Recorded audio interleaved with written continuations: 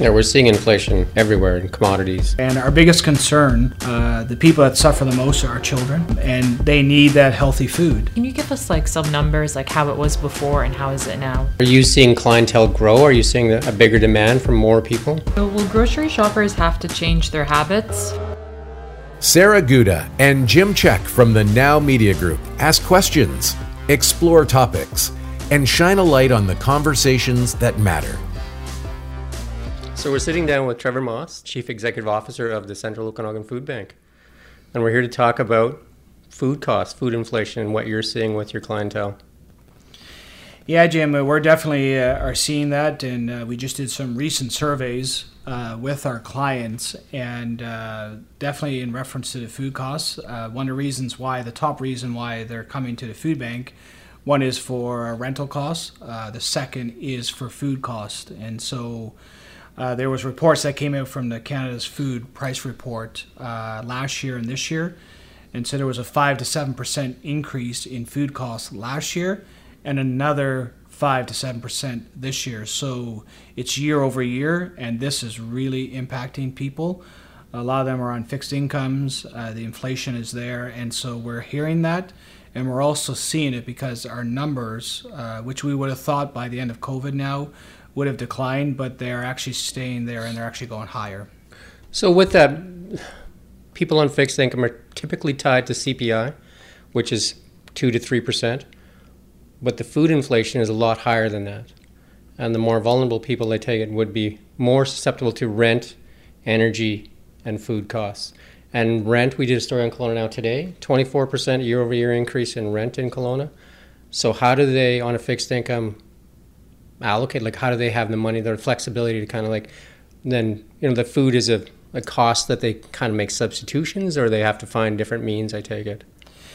Yeah, and that's what they're telling us is as they're showing up on our doorstep, they're like, I got to pay my rent or I got to pay my utilities. And they are so gracious and thankful because they're like, we don't know what we would have done without the food bank because they're having to make choices. And for instance, to buy the food, if they couldn't come to the food bank, then they actually have to take a loan or debt. And so it's kind of that compound effect. So they're telling us that, and we're seeing it. And food banks are always concerned about these gradual increases, not just the spikes because of one reason.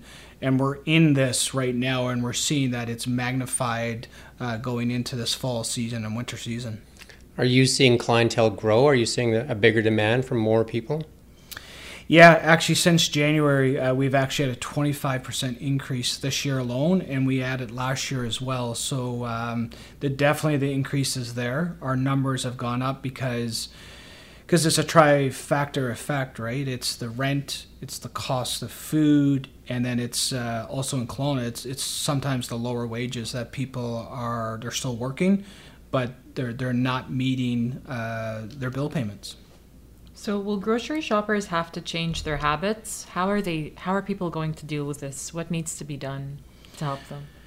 Yeah, I think people are picking and choosing right now whether they're going to buy certain products, whether it's in reference to produce, and they are picking and choosing, and that's what they're revealing to us, and the need is greater. And our biggest concern, the people that suffer the most are our children, and they need that healthy food. When they're going to the schools, they need the apples, they need the oranges. And so that's one of the things that we are seeing right now because we actually partner with 7 schools. And every month right now, just this past month, we actually served 1,400 family/children packs with the yogurts and the apples. It's the nutritional stuff. So they're saying they can't afford that. They're cutting back, but they're unfortunately cutting back on some of the healthy foods. Where are you able to help? You're mainly in the food area, I take it. So when people their energy costs, their rent costs, there's not much you can do in that realm, I take it. We're not, but what we're doing is we are working with some of our other not-for-profit agencies, and like KCR and other organizations are trying to work with clients as best they can to help them say, okay, where can we find places to live, like Seniors Outreach or other organizations that we're aligned with, of course. But in reference to that specifically, our main mandate is food, but we are referring them to other organizations that are journeying with them, whether it's employment or cost, or the other thing is budgeting in reference to their finances. But there's a reoccurring theme there, like no matter what, the cost of food is really expensive. There's projections out there that say things are going to get a lot worse. We watched a video yesterday talking about, in the U.S. on food, talking about 30-40% in the next 9 months. What would that do if we were to see something like that? Jim, that really concerns me because we're surprised right now how many people are accessing our food bank and other providers in reference to combating the food insecurity piece on it. And so it does concern us, and we are doing our best to meet that need. And of course, the community have been helping us, and we put in a full-blown food recovery piece where we're working with the retail grocery stores for anything that they can't sell. Say, like, for instance, if you're going into a grocery store and there's a carton of milk there, and the best before date is October the 18th, and there's one there for October 25th. You're going to pick the October 25th. So we're taking those types of things and working with the grocery store saying, okay, like, you can't sell it, so we're going to take it. But the expiry date on that milk is probably closer to the end of October. And so we're educating our clients on that. And these are things that we're doing creatively to meet the needs and the demand. And what is triggering this food inflation? Are things going to stabilize? Are the prices going to come back to a normal, in your opinion? That's what we're hoping for. But what we're seeing with the unrest in the food supply chain, especially gas costs, transportation costs, unfortunately, and with higher employee wages because there's also an employee shortage. Because of that, unfortunately, that is then in turn being reflected back into consumer and food prices. And so there's no doubt in my mind that I'm really concerned about that. Yeah, we're seeing inflation everywhere in commodities, food, energy. Natural gas has gone from $2 to $6. Yeah, like we're seeing it everywhere, and like the rent one is very concerning for this market for sure. At 24% year over year, those are, I would say, unheard of numbers. Yeah, it is, and I mean, especially for our vulnerable populations, like the ones that are on disabilities, seniors. I mean, we have families sometimes that are coming in and have 6 children. Like it's those types of families, but also another growing population is single people. Like it just seems to be hitting every aspect. It doesn't matter who the person is, what their background is. It is one of those kind of factors that are there, and we're doing our best to help give people hope and to help them along their way so that they can get through this difficult season.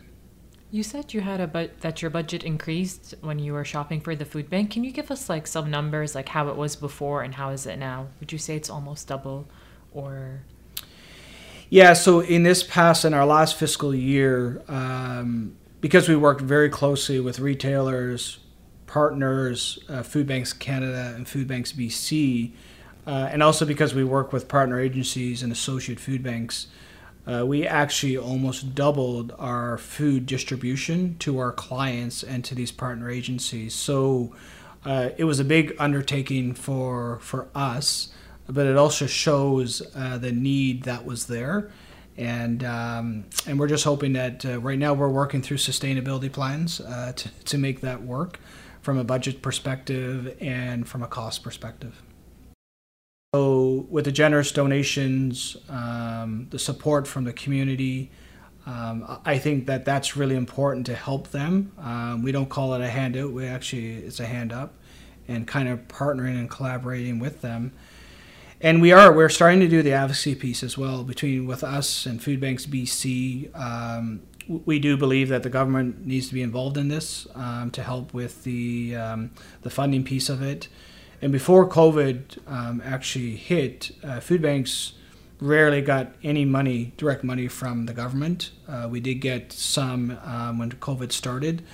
So we're advocating for that because someone's got to bridge the gap and help these people. And the other thing that I want to dispel is a lot of people are coming in using a food bank for 3 to 7 months. They're not chronic users.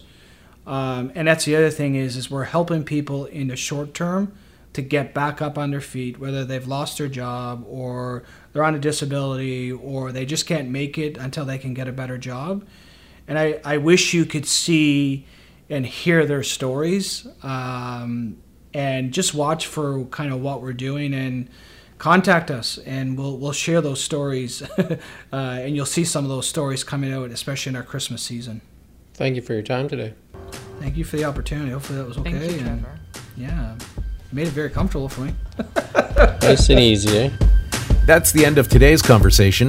If you have any topics that you'd like to have featured, please email Sarah Gouda at sgouda@nowmediagroup.ca. That's SGOUDA at nowmediagroup.ca.